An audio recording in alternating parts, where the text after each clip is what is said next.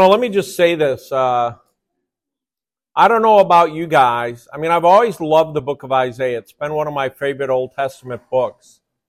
But as I've had the opportunity to study this verse by verse, I am more amazed and more overwhelmed and more delighted every time I read a chapter. The book is so rich, and we're going to see that this morning. We're going to see that in a few weeks when we start Isaiah 53, which actually, by the way, starts in chapter 52. And your view, your understanding of our amazing God ought to be expanding every time we do this.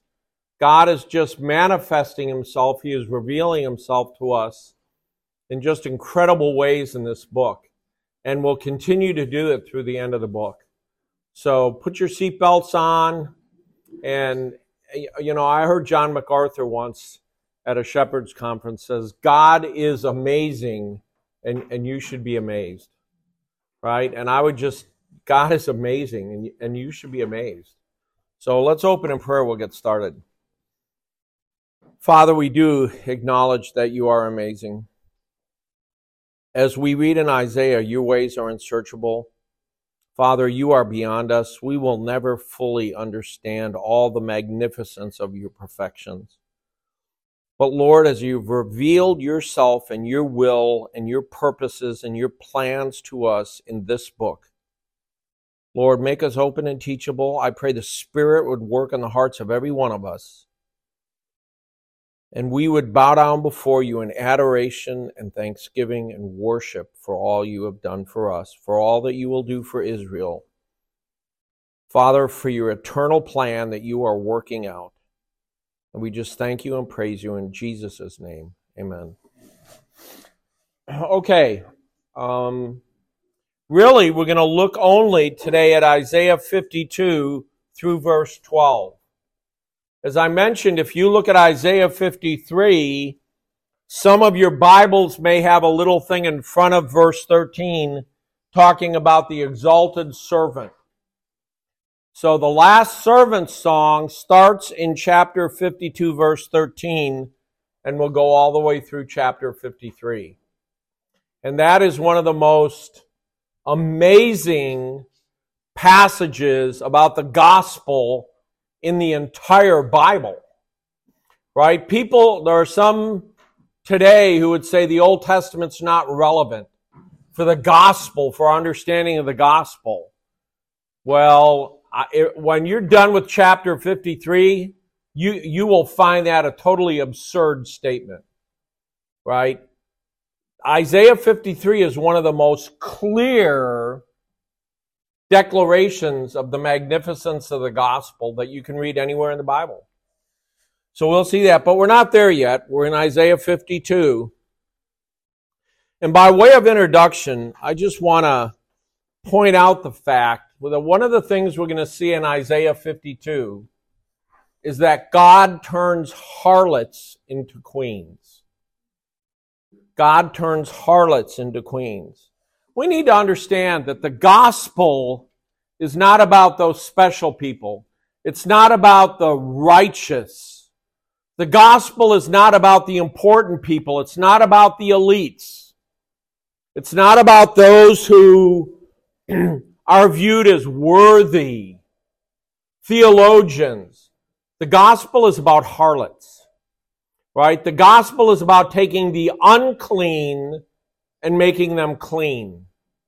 The gospel is about taking people worthy and deserving of hell and giving them an eternal destiny in the very presence of the Trinity. We're going to see that in our chapter today. In chapter 1, verse 21, in describing Israel, God says this, how the faithful city has become a harlot. She is full of justice. She was full of justice. The righteousness once lodged in her, but now murderers. See, God intended Jerusalem to be the queen, and instead it became a harlot, full of murderers. And we may go, oh, that's really cool for Israel. That's an interesting fact, Art, thanks. But let me read for you 1 Corinthians 6, starting in verse 9. Or do you not know that the unrighteous will not inherit the kingdom of God? Do not be deceived. Neither the sexually immoral, nor idolaters, nor adulterers, nor effeminate, nor homosexuals, nor thieves, nor the greedy, nor drunkards, nor revilers, nor swindlers will inherit the kingdom of God. Now you all hear that and you go, yeah, amen. We don't want those wicked people entering the kingdom. Oh, let's look at verse 11. And such were some of you.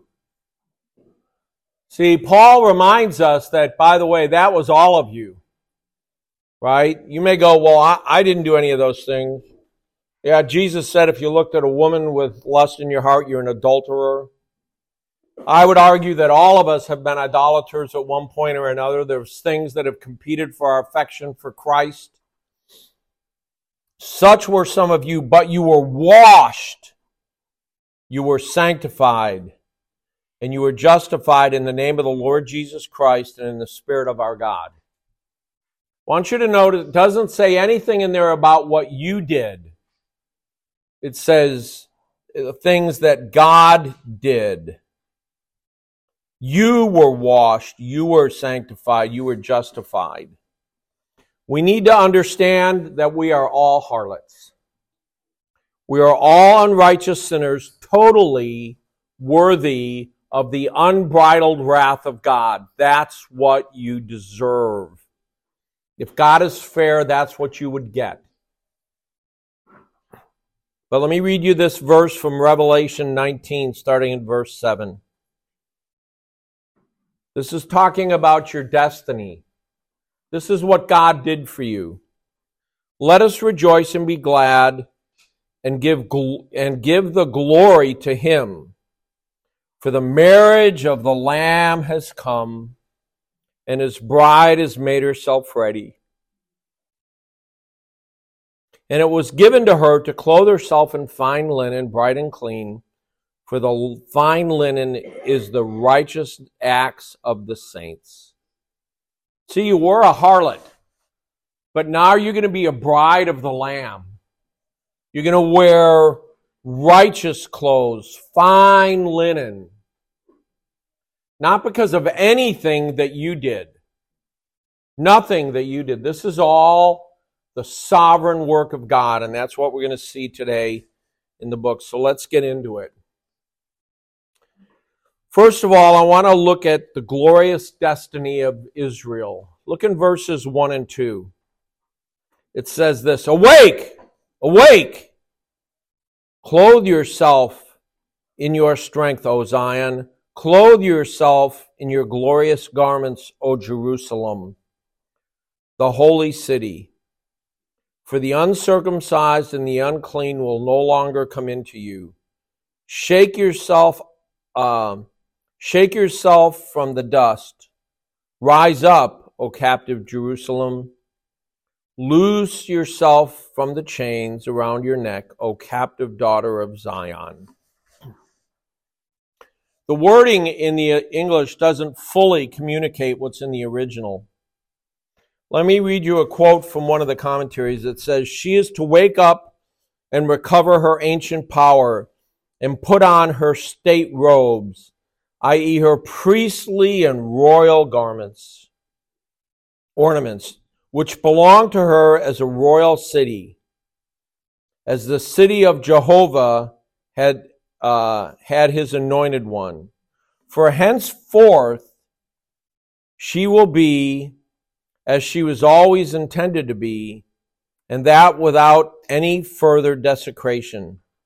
Heathen, uncircumcised, those who were unclean in heart and flesh, who had entered her by force and desecrated her. Heathen who had no right to enter the congregation of Jehovah as they were.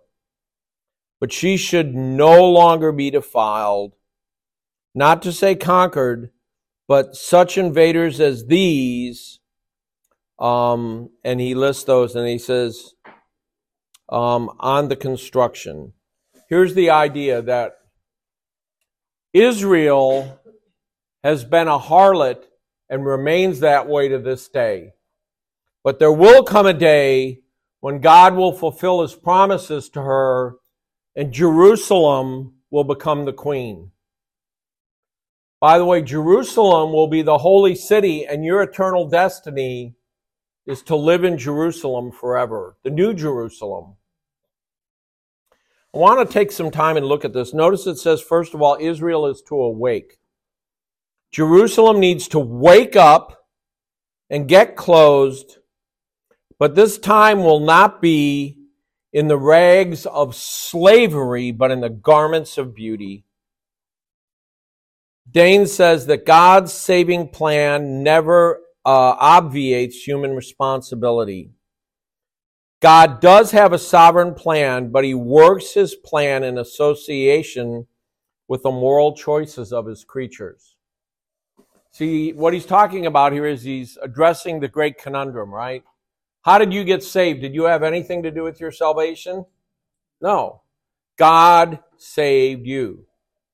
On the other hand, in Romans 10 it says, if you don't believe, you won't be saved, right? You made a choice to believe. We are commanded to do that. When I share the gospel with somebody, I tell them to repent and believe, and they have a choice. They can repent and believe or not. But on the other hand, that's all of God. How does that work? I don't know. Right? It is sort of the great conundrum. But we know it's true. And we see this here. And I agree with Dane that God's saving plan never obviates human responsibility. We must still respond. And so must Israel. They were spiritually asleep. And by the way, they remain that way today. In Isaiah 51:9, he says, "Awake, awake, put on strength, O arm of Yahweh. Awake as the days of old, the generations of long ago. Was it not you who chopped Rahab in pieces, who pierced the dragon?" See, back in our last chapter, he told Israel to awake.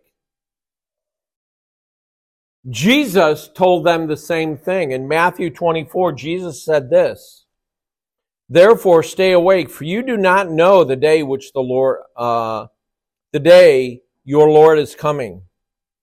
Be sure of this, that if the head of the house had known at what time of the night the thief was coming, he would have stayed awake and would not have allowed his house to be broken into." See, Jesus is warning Israel, he's warning Jerusalem, he's warning the Jews, but he's warning all of us. This is a warning not just to them, it's to us. Why would God have to remind us to stay awake? It's because of our tendency to sleep. What? What? Okay. I heard a voice. Just wanted to make sure the rapture wasn't happening.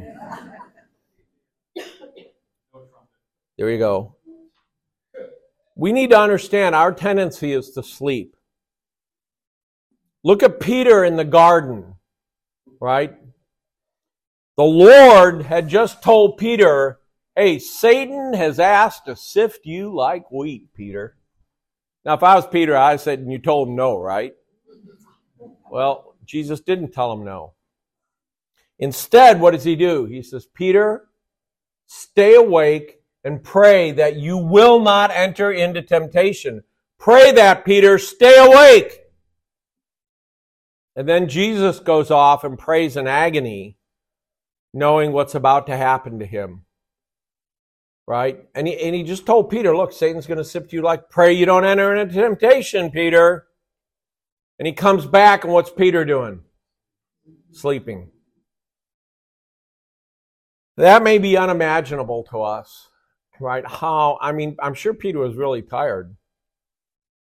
But we look back judgmentally at Peter and go, "Yeah, we wouldn't have slept, man. We'd have been awake. We'd have been alert." Yeah, I'd argue that we spend much of our time asleep. What did they do? They slept, and then they entered into temptation, and they failed. They failed to stay faithful. Ephesians says this in chapter 5, verse 11. Do not participate in the unfaithful deeds of darkness, but instead even expose them. For it is disgraceful even to speak of the things which are done by them in secret. But all things become visible when they are exposed by the light. For everything that becomes visible is light. For this reason it says, awake, sleeper, arise from the dead, and Christ will shine on you. Now there's a sense where he's talking salvifically here. He's saying, look, you who are lost, awaken, arise. But he says we're not to participate in the deeds of darkness. Right? We need to be alert. And by the way, Jesus specifically says, as we read in Matthew, that we're to stay alert and we're to stay awake because we don't know when he's coming. Imagine if you were involved in some gross sin at the moment Jesus comes back. And you're going to stand before him knowing what you were just doing. I wouldn't want to be there, right? I wouldn't want that to be me. But he doesn't just tell them to awake. He says, clothe yourselves in the garment of a queen. In Zechariah 3, verse 4, he says, and he answered and spoke to those who were standing before him, saying, remove the filthy garment from him. And he said to him, see, I have made your iniquity pass away from you and clothe you with festal robes. He's talking about Zechariah there, but the idea is we're to remove the old garments. We are to do that. Israel was to do that. Revelation 19, verse 7, let us rejoice and be glad and give glory to him, for the marriage of the Lamb has come, and his bride has made herself ready. And it was given herself to clothe herself in fine linen, bright and clean. Right? We are to put on the righteous acts of the saints. We are to take off our filthy garments. We're not to wallow in our filthy garments. We are not to dress as a harlot. We're to dress as a queen. We're to dress as the bride of Christ. And then I want you to notice he says, cast off your chains. Tells Israel to cast off her chains. In Isaiah 61, verse 1, the Lord himself is commenting on Isaiah 61. And the Spirit of Yahweh is upon me, because Yahweh has anointed me to bring good news to the afflicted, and he has sent me to bind up the brokenhearted, and to proclaim release to the captives and freedom to prisoners. See, on Jesus' first coming, he says, look, I'm going to set the prisoner free. That's what I'm going to do. That is an open invitation to Israel. He's saying that in the synagogue, by the way, when he reads this. He is pleading with them to be set free from their chains. Just as Isaiah is here saying that one day you will be set free. Take off your chains and walk away.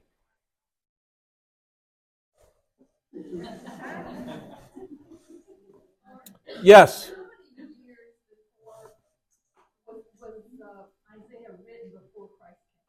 Isaiah was written in about 700 BC, right?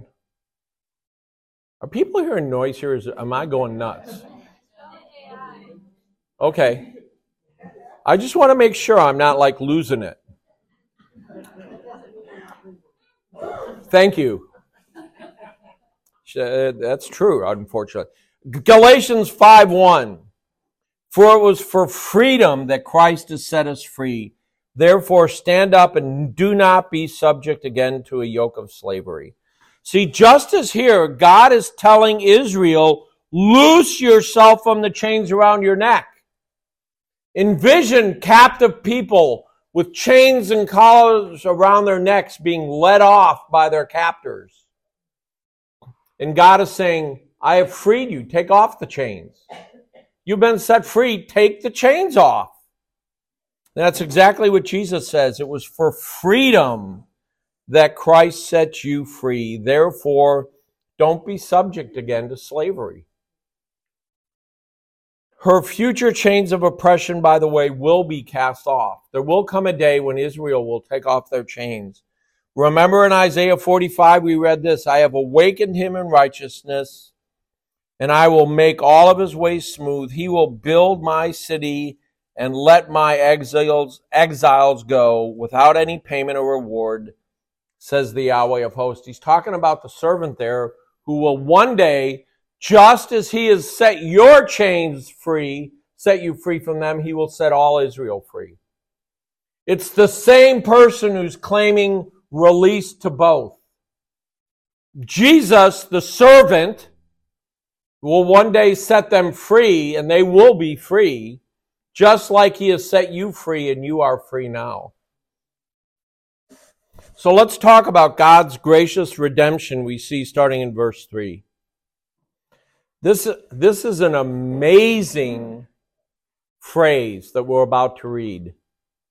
For thus says Yahweh, you were sold for nothing, and you will be redeemed without money. For thus says Lord Yahweh, my people went down at the first into Egypt to sojourn there. Then the Assyrian oppressed them without cause. So now, what do I have here, declares Yahweh? Since my people have been taken away for nothing, declares Yahweh, those who rule over them howl, and my name is continually blasphemed all day long. Therefore my people shall know my name. Therefore in that day I am the one who is speaking. Here I am. What he reminds them is they entered captivity without money. They entered captivity because of their sin. Dane says this, God is the one who not only sent them into exile, but he is also the one who will free them. Redemption will come by the working of his grace, but it will also be through Israel turning to the Lord in repentance and saving faith. That is true of Israel. By the way, church, that is true of you. That is true of you. You were saved by the working of God's grace when you were in chains, and God has set you free through repentance and saving faith. Notice it says Israel will be redeemed without money. What's he talking about there? They were sold into their slavery for their sin without money. If you will, they entered slavery voluntarily. They chose slavery. Jeremiah 15 verse 3 says, your wealth and your treasures I will give to plunder without cost, even for all your sins and within all your borders. See, instead of worshiping God, Yahweh, they worshiped idols. Instead of serving their king, they bowed down before idols, and because of that, God brought judgment, and they were oppressed and put in chains literally, and they became captives. But more than that, spiritually, they were slaves when they chose to give their hearts to another. Right? And that is true, by the way, of all men. That is not just true of Israel. Look around you in the culture. Look around you at most of the people you see at HEB and driving next to you and at your work, when you're at school, when you're at wherever you're at. Right? There are people in chains. There are people who have chosen to worship idols instead of God. But then Jesus makes this incredible offer. God says, you will be freed without money. In the future, we're going to see Isaiah 55. Let me start in verse 1. Ho! Everyone who thirsts, come to the waters. And you who have no money, come, buy and eat. Come, buy wine and milk without money and without cost. Why do you spend your money on what is not bread, and your wages for that what does not satisfy? Listen carefully to me. and eat what is good, and delight your soul in richness. Incline your ear, come and listen, that your soul may live. And I will cut an everlasting covenant with you, according to the faithful loving kindness of David. See, what he's saying is, why do you choose to spend your money, your time, your effort, your life on that what does not satisfy? That's what the world is doing. They're giving their lives to that which does not satisfy. They're empty. They're looking for joy in their sin, and they're finding despair. I mean, I just heard another thing. You look around, if you want to almost describe America in one word, it's despair. It's discouragement. Right? It's not working. They're fulfilling all of their pleasures, and there's no joy. They're buying what does not satisfy, as the scripture says. But Jesus says, look, come buy from me without money, and I will give you. And he says, I will cut an everlasting covenant with you. He's talking about in the future. What is that everlasting covenant? What is that covenant? No. What is the covenant? The new covenant. He's going to apply the new covenant to them. By the way, how did you get saved? The new covenant. Jesus said on the night he was betrayed, this is the cup of the new covenant in my blood. By my shed blood, the new covenant is applied to you, church. God will deliver them from their... Oh, let me back up. Let me just read you Jesus' commentary on this. He's actually not specifically talking about this passage, but he's talking about the concept. In John 4, Jesus is talking to the Samaritan woman. Remember, he goes up there and the apostles go to get some food, and Jesus is sitting there and this Samaritan woman comes to the well. Now, first of all, would a Jewish man talk to a Samaritan woman? That would be the most disgusting, ridiculous thing that could ever happen in the mind of a Jew. Not only talking to a Samaritan, but a Samaritan woman? Come on! But that's exactly what the Lord does, because the Lord wants to save all. So he gets into this discussion with the Samaritan woman, and she goes, hey, you don't have a thing to get water out of the well. And he goes, yeah, if you knew who you were talking to, we wouldn't be talking about this well. We'd be talking about some other water. So let me pick it up in verse 13. Jesus answered her and said, everyone who drinks of this water will thirst again. But whoever drinks of the water that I will give him will never thirst, ever. But the water that I will give him will become in him a well of water springing up to eternal life. See, as frequently happens, what's the woman talking about? What's she talking about? Yeah, just regular water. Satisfying her flesh. She's thirsty. She wants something to drink. It's okay. Jesus says, no, I want to talk to you about a different water. I want to talk to you about a water that leads to eternal life. And he says, that's the water I give. Right? He's on a different plane than she is right now. But she will come to understand. And he says, look, don't look for this water. Look for the water that gives eternal life, and you will never thirst again. He's not talking physically thirst. He's talking what? Your soul will never thirst again. Your soul will be satisfied for all eternity, and you will never thirst. You know, this if you got your Bible highlighters, highlight this one up if you haven't already. Jesus offers living water. By the way, it was a while back that I occasionally go up to Tom Longeaway and I harass them about songs. And I said, hey, there's this song by Geddes, and you need to add this to the repertoire. It is in all of the hymns, it is one of my favorite. And that's the song called Living Waters.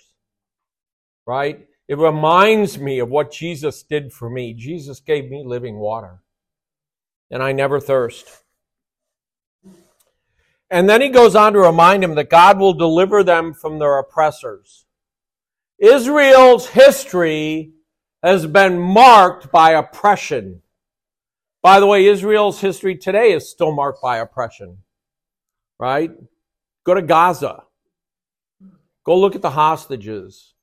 They have been oppressed ever since they were a nation. They've been oppressed ever since they went into captivity. First Israel and then Jerusalem, then Judah. It's their history. Ezekiel says this, but I acted for my name's sake, that I should not be profaned in the sight of the nations whom you lived, in whose sight I made myself known to them by bringing them out of the land of Egypt. God says, look, you were oppressed when you were in Egypt, and I brought you out. And he reminds them that he brought them out for whose name's sake? His. See, God acts in eternity for his glory. And I'm going to say something that you've heard before, but if you were to say this in the average church, you'd get stoned. Do you understand? God did not save you for your sake.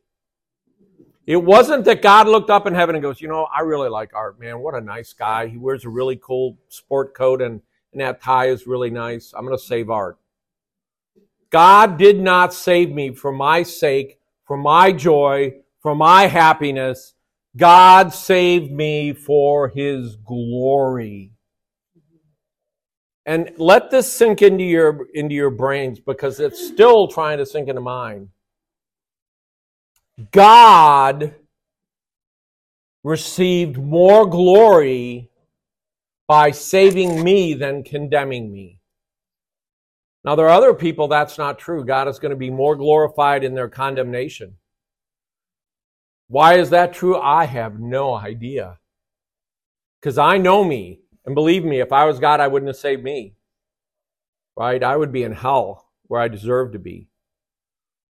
This is an amazing thought. When you get to worship and you get to praise Jesus Christ and bow down before him because he chose to glorify himself through you.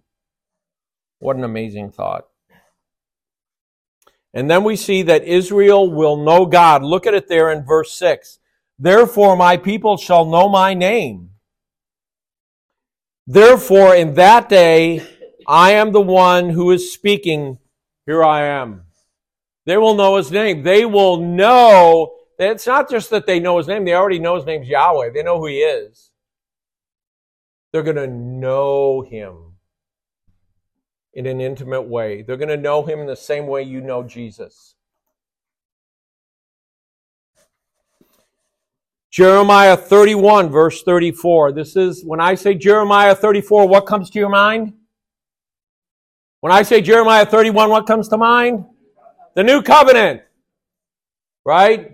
Jeremiah 31:31. What is that? The new covenant. When you hear Jeremiah 31, just say the new covenant. Okay? There's more to it, but that's in there.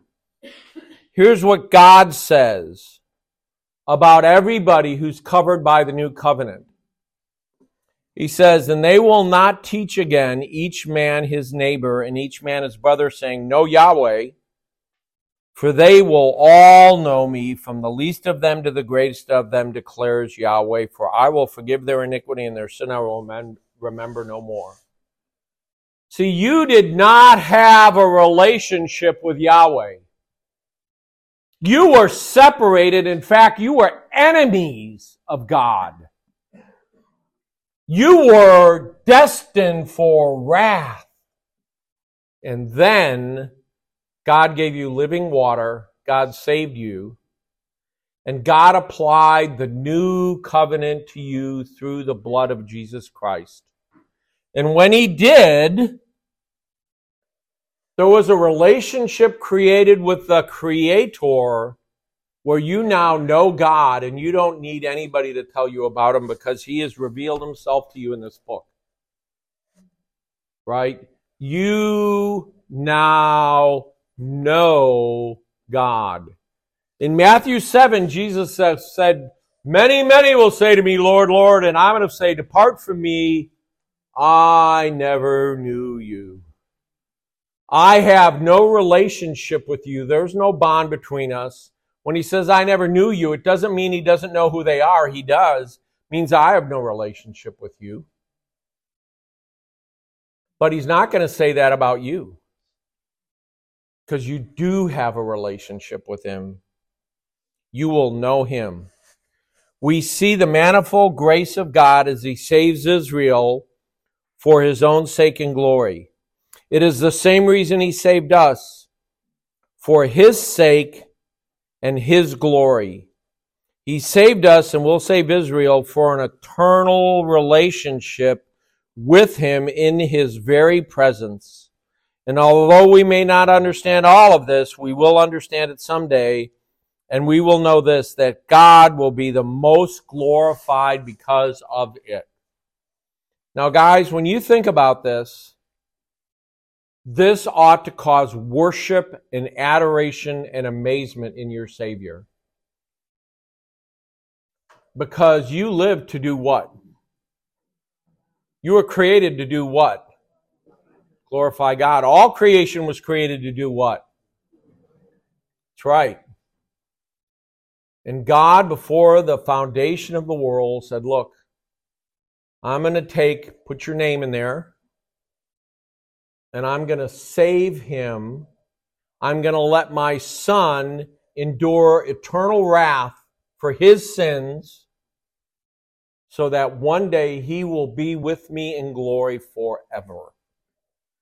And by that, I am most glorified. That to me is a completely incomprehensible thought. Right? Me? Art? You got to be kidding. But he's not. Right? And the same is true of you. And then I want to look at verses 7 through 10. Excuse me. The proclamation of his glory, of his goodness. Look at verse 7. How lovely on the mountain are the feet of him who proclaims good news, who announces peace and proclaims good news of good things, who announces salvation and says to Zion, your God reigns. The voice of the watchman, they lift up their voices, they shout joyfully together, for they will see with their own eyes when Yahweh returns to Zion. Break forth, shout joyfully together. You waste places of Jerusalem, for Yahweh has comforted his people. He has redeemed Jerusalem. Yahweh has bared his holy arm in the sight of all the nations, and all of the ends of the earth may see that salvation of our God. Wow. First of all, that beginning of this phrase should look a little familiar, right? Maybe we've heard this before. How great is the one who announces good news? The messengers of the ancient world brought their messages by horse, or maybe swift-footed messengers who could tirelessly run to deliver wartime messages. This message, though, is the most special one that could ever be delivered, for it is a message of Israel's spiritual warfare is finally over. Israel will be made new. Romans 10, starting in verse 14. How will they call on him whom they have not believed? Good question. How does somebody get saved? How will they believe in him whom they have not heard? Good question. How will they hear without a preacher? And how will they preach unless they are sent? Just as it is written, how beautiful are the feet of those who proclaim good news of good things. Oh, that would be a quote of what? Oh, I don't know, Isaiah 52. Paul is saying, look, in order for people to believe, what do they need to do? They need to hear. And how are they going to hear without what? A preacher. He's not talking Chance Hunt. You are all the preachers. Preacher is somebody who proclaims good news. Right? All of us fall into this. We all need to go proclaim the good news. That verse is also from Nahum 1:15. Thank you. God, and notice he says, your God reigns. This is the true source of peace for Christian. Our God reigns.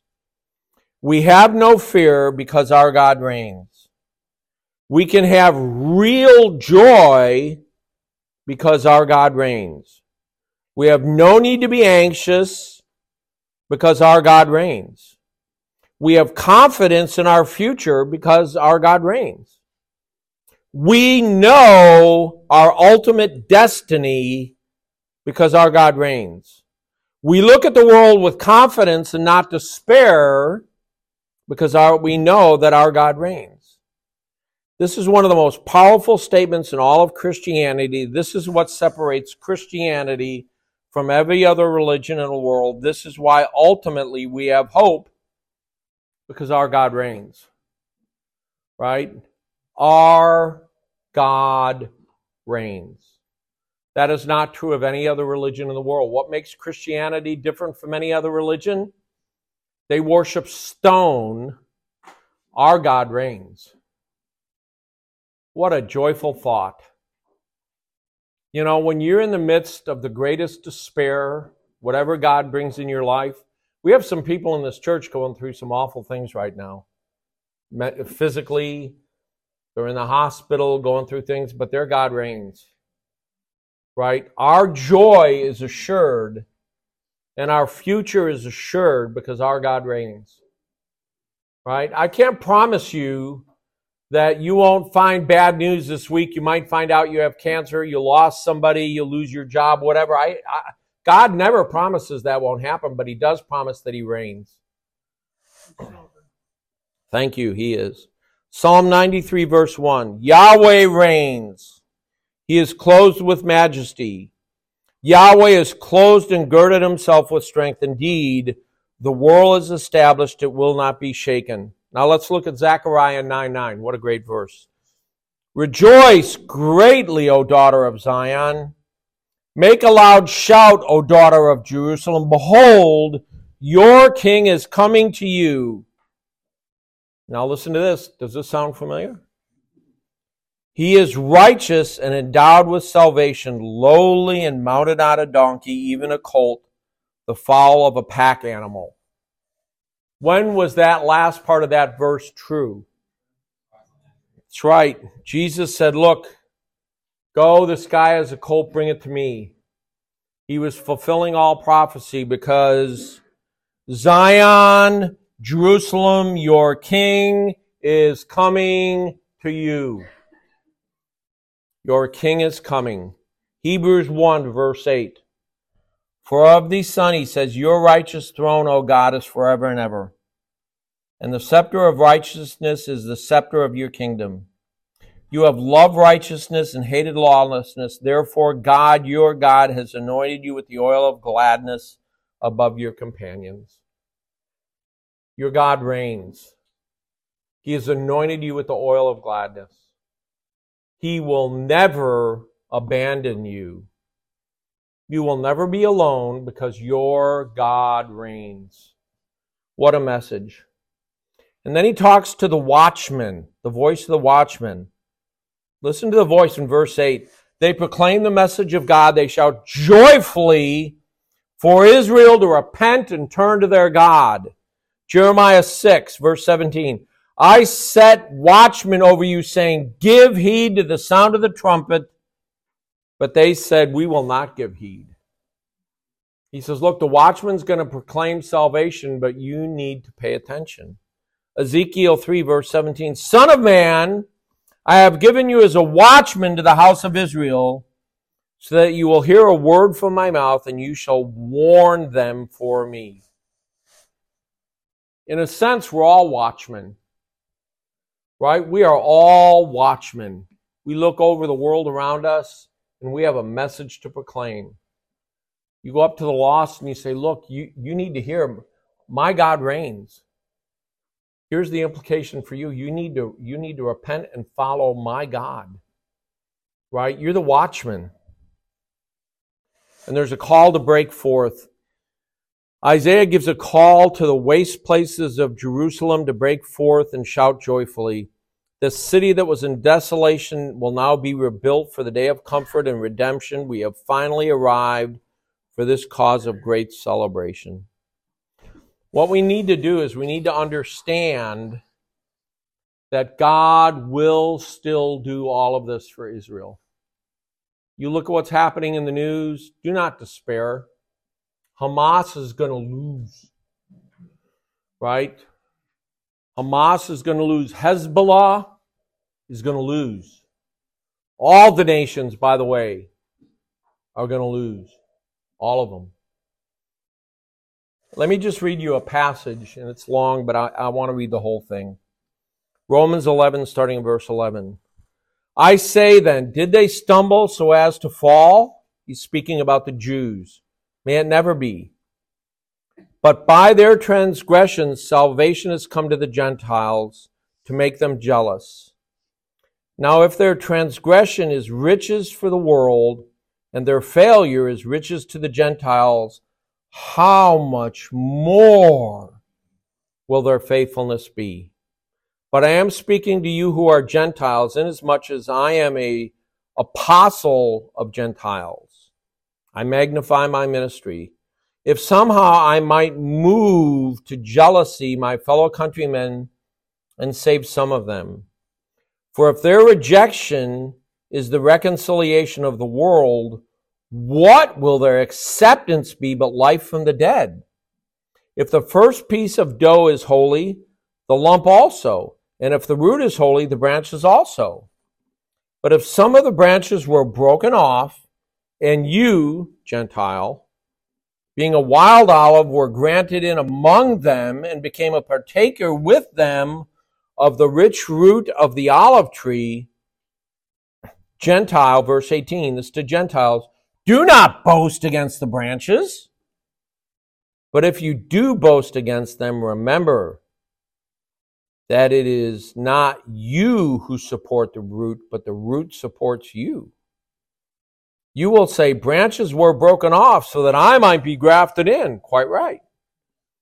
They were broken off for their unbelief, but you stand by your faith. Do not be haughty, but fear. For if God did not spare the natural branches, he will not spare you either. Behold then the kindness and severity of God to those who follow severity, but to you God's kindness. And if you continue in his kindness, otherwise you will be cut off. Verse 23, but they also, if they did not continue in their unbelief, will be grafted in, for God is able to graft them in again. For if you were cut off from what is by nature a wild olive tree and were grafted in contrary to nature into a cultivated olive tree, how much more will those who are natural branches be grafted into their own olive tree? For I do not want you, brothers, to be uninformed of this mystery, so that you will not be wise in your own estimation, that a partial hardening has happened to Israel until the fullness of the Gentiles has come in. And so all Israel will be saved, just as it is written, the deliverer will come from Zion. He will remove ungodliness from Jacob. Long passage, but here's the point. God is reminding the Gentiles that, look, you are from a wild olive tree, a tree that produced no fruit, a wild olive tree, but God cut off your branches and grafted you in to the Abrahamic covenant. He grafted you into the new covenant. He grafted you into all those promises that were given to Israel. And he says, but don't get haughty, because one day I'm going to graft Israel back into their own tree. And he points out that in the end, all Israel will be saved. And when he says that phrase, all Israel will be saved, what do you think that means? There you go. Excellent translation. All Israel will be saved. And that's exactly what we're reading here in Isaiah 52. 52. God is going to one day save all of them. Jerusalem will one day shout when their king comes to rule among them. And who is that king who's going to do that, by the way? Jesus, King of Kings and Lords of Lords. And I want you to just briefly now, I want you to look at your holy pilgrimage. Look at verses 11, 12. Depart, depart. Go out from there. Touch nothing unclean. Go out from the midst of her. Purify yourselves. You who carry the vessels of Yahweh. But you will not go out in haste, nor will you go out as those who flee, for Yahweh will go before you, and the God of Israel will be your rear guard. It's really hard to explain the magnitude of that statement. What he's talking to Israel, he says, look, you're in bondage, but you will be led free from bondage. And who is going to lead them? Who specifically? Yahweh will go before you. Yahweh, and specifically Jesus Christ, their King. The fulfillment of the Davidic covenant. God's people need to wake up to God's plans, to cleanse themselves from uncleanness, and to trust in God's promises. Life in this sinful earth is often very difficult, but God's reign will bring an end to these problems and usher the glorious era when He will rule as King. That is true of Israel. It is true of you. It is true of you. Now notice, there's some debate. There's an eschatological sense of this. When they leave the world and they are all called together and gather in Israel, when God brings them all back from the nations. There may be an aspect of this when they're leaving Babylon. But I want you to notice what he says to them because it applies to you. They're to separate themselves from the world. Right? Notice he says that depart, touch nothing unclean. When you leave the filth behind. Don't bring the filth with you. James said the same thing to you. James says this, you adulteresses, do you not know that friendship with the world is hostility toward God? Therefore, whoever wishes to be a friend of the world sets himself as an enemy of God. Or do you think that the Scripture speaks to no purpose? He jealously desires the Spirit which He has made to dwell in us. But He gives a greater grace. Therefore it says, God is opposed to the proud, but gives grace to the humble. What he's saying is here, you want to be an adulteress? Do any of you want to be called an adulteress? Probably not. But he says, look, if your friendship is with the world, then you are an adulteress. And it is hostility to God. Basically, pick one. It's mutually exclusive. Pick the world or pick God. Can't have both.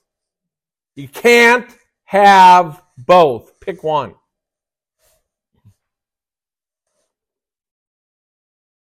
John said it this way, do not love the world, nor the things in the world. For if anyone loves the world, listen to this, the love of the Father is not in him.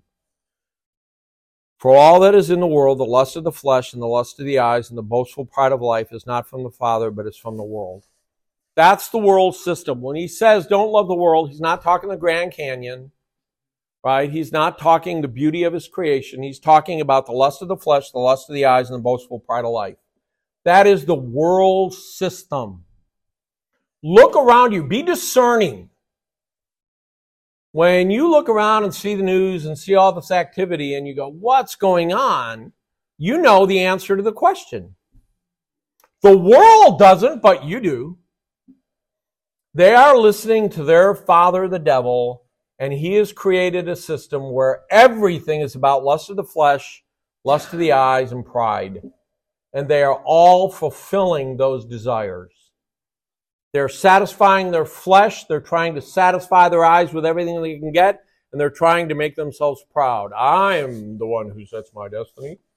Don't tell me whether I'm a male or female. I'm whatever I say I am. Yeah, okay, fine. Right? That is boastful arrogance, and it's satisfying the lusts of the flesh. And God says, if you're a friend with that, then you're an enemy of me. Choose one. He tells Israel, look, I'm going to call you from all the nations, and you're going to leave all that filth behind. Don't touch anything. And come into my kingdom where your king will lead you. And God will go before you.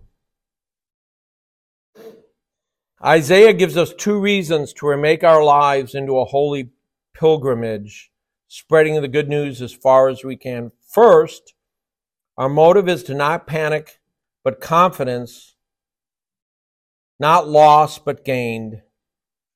Right? We know that God is with us. Secondly, we have God himself as an escort along our way. See, in this passage, who is he talking to? Who's he talking to in Isaiah 52? He's talking to Israel. But Jesus says in Matthew 28, lo, I am with you always. God will one day go before Israel. Yahweh, their king. Jesus, their king, will go before them. And that same king is now in you and goes before you. Right? You are never alone. You are never alone. You know, there are a lot of people during the whole COVID thing who died alone because people couldn't go visit. They had no family. But if they were a believer, they didn't die alone. Right? I don't know how God is going to take me home. I don't know if it'll be in a car crash or I'll die of cancer, or I don't know. But I know I won't be alone. Right? At that last moment, when that last breath comes, I will not be alone.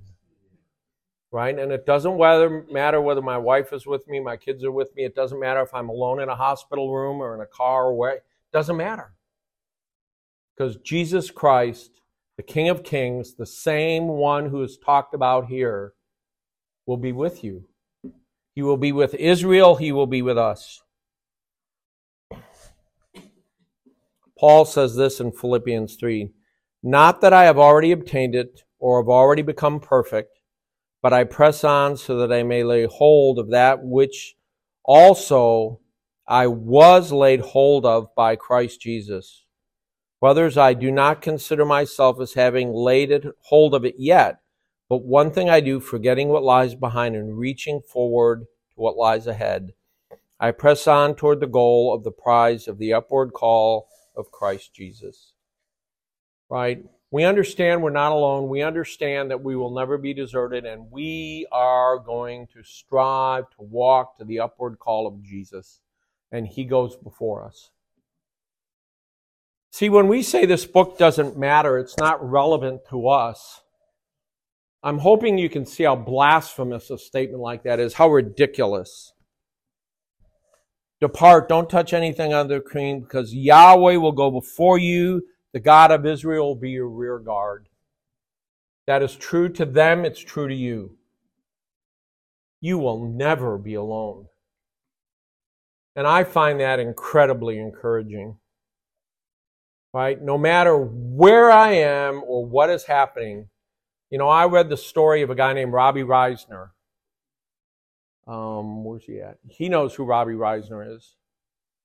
Robbie Reisner was one of the first guys to get shot down over North Vietnam and put in the Hanoi Hilton. He was a neat, godly man. He spent almost 2.5 years in a 4x4x4 box by himself. No human contact, no direct human contact for years. The intent was to basically destroy him, make him go nuts, make him go crazy. But guess what? Robbie Reisner was not alone. Robbie Reisner was not alone, and he had memorized Scripture. And when he was in those cells, he would just remind himself and go over that Scripture. And Robbie Reisner knew he was not alone. And when he left, he came to the academy when I was there. And he wrote a really good book about how God himself was with him through all of that and delivered him through all of that. Right? He was never alone. You are never alone. So let's talk about a couple implications before we leave. First of all, I want you to understand we need to be heavenly minded. See, everything he's talked about here, awake, you know, he's talking to Israel. Hey, God is coming. It's not about right now. I am coming. I will go before you. I will be your deliverer. And the same is true of you. So let's not focus on the filth around us. Right? Let's not focus on the garbage can we live in. How many of you are Keith Green fans? He's got a song where he talks about it and he says, you know, I don't know how long, Jesus is going up to prepare a place for me. I don't know when he's coming back, but he goes, I know this. If he's been working on this place 2,000 years, I'm living in a garbage can. Right? So I agree. Peter says this in 1 Peter 9. But you are a chosen family, a royal priesthood, a holy nation, a people for God's own possession. That's you. That's you. So that you may proclaim the excellencies of him who has called you out of darkness into his marvelous light. For you were once not a people, but now you are the people of God. You had not received mercy, but now you have received mercy. Beloved, I urge you as sojourners and exiles to abstain from fleshly lusts which wage war against the soul, by keeping your conduct excellent among the Gentiles, so that if the thing in which they slander you as an evildoer, they may, because of your good works, as they observe them, glorify God in the day of visitation. See, Peter says, look, you need to understand who you are. Right? You're not just a person. You are part of a chosen family. You are a royal priesthood. You are a holy nation. You are a people for God's own possession. That is true of you, or if you're a believer in this room. Do you understand when you got saved, it wasn't just like you're joining a club or get to join a church. Before, you were the enemy of God, destined for eternal wrath. But now you are a chosen family, a priesthood, a holy nation, a people for God's own possession. A people chosen to receive mercy. But something else changed. You are now a sojourner and an exile in this world.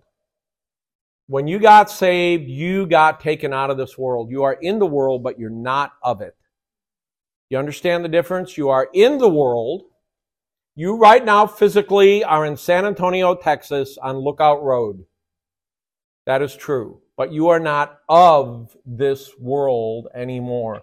And Jesus in John said, Father, just as I am not of the world, right? Jesus was in the world when he prayed that, but he wasn't of it.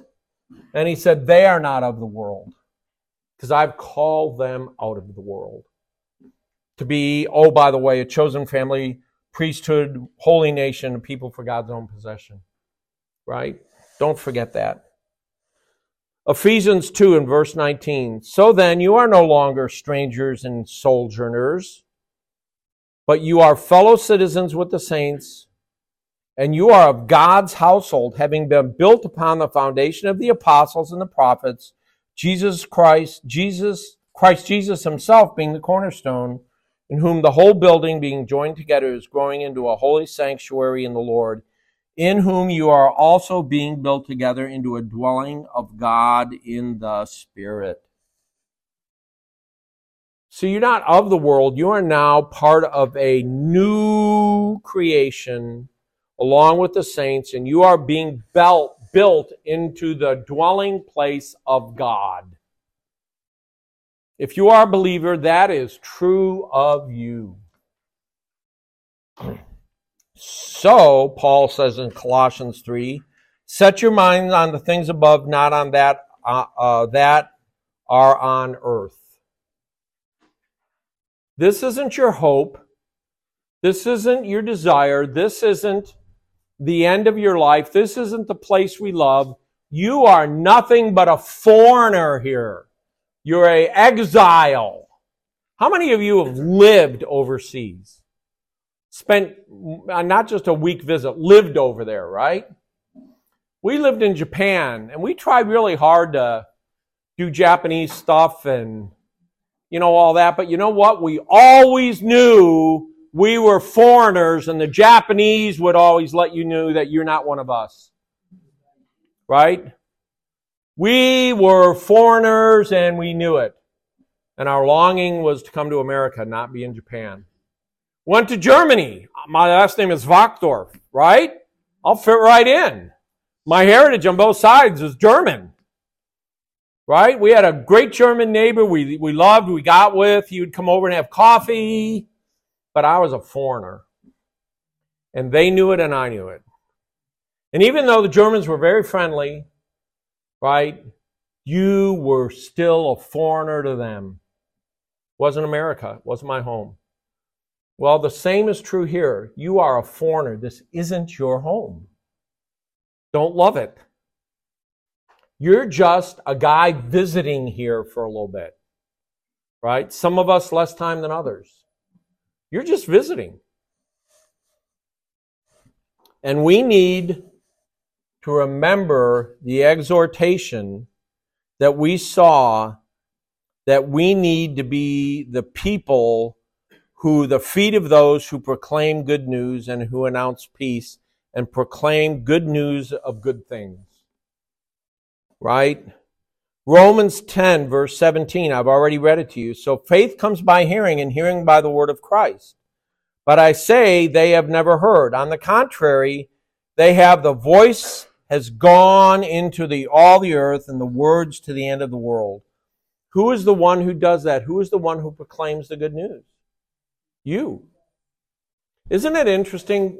God could have had angels just go around and go, hey, yo, you're elect. Let me tell you the story. Okay, got it? You're saved. God could have done that. Could he not? I mean, he could have done that. Nothing physically stops God from doing anything he wants.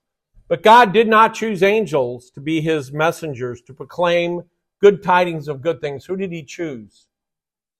He chose you. Not just the elders, not the deacons. He chose you. He chose you to do that. Matthew 28, 19 and 20. Go therefore and make disciples of the nations, baptizing them in the name of the Father and the Son and the Holy Spirit, teaching them to keep all that I commanded you. And behold, I am with you always, even to the end of the age. God has chosen you to proclaim the good news. Isaiah 52, verse 12. But you will not go out in haste, nor will you go as those who flee, for Yahweh will go before you, and the God of Israel will be your rear guard. See, God will be with you. He will go before you. He will be your rear guard.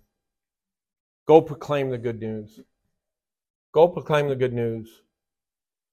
Many will reject. By the way, how many people did Jesus preach to? How do you think? How many? Thousands. Thousands of thousands heard Messiah speak. They saw him feed 5,000, but that was just 5,000 men, maybe 12,000, I don't know how many. What a miracle. They tried to make him king the next day because they like free food. Right? He did all those miracles. He raised Lazarus from the dead publicly. Right? The news went like wildfire. It was first thing on CNN. Right? Lazarus raised from the dead. By the way, Lazarus is right there. If you don't believe me, go talk to him. There he is. 3 days dead. He stunk really bad, but now he smells pretty good. Right? In the upper room, after his crucifixion, how many were in the upper room? 120. 120. You know, they heard Jesus. Here's the bottom line. If you share the gospel, not everybody's going to believe. In fact, many will reject and will hate you for it. They will criticize you. They will ridicule you. But God has his elect out there, and Jesus says the harvest is white. Right? Now, you don't know who the elect are, but he does. And they won't get saved until they hear the good news proclaimed to them by those whose feet, what's the exact wording here? Those who proclaim good news and announce salvation, who are the feet of him who proclaims good news, right? The precious feet of him, that's you. Let's do that. Let's close. Father, we just thank you for your word. We thank you for the clarity, and we thank you that Jesus is always with us. Lord, our life would be impossible without Jesus. We thank you that he will never desert us. Yahweh, you are with us, and you will be with us for eternity. So we bow down before you. We pray you would be with us as we worship you, that we would glorify your name above all other things because you are worthy. We pray this in his name. Amen.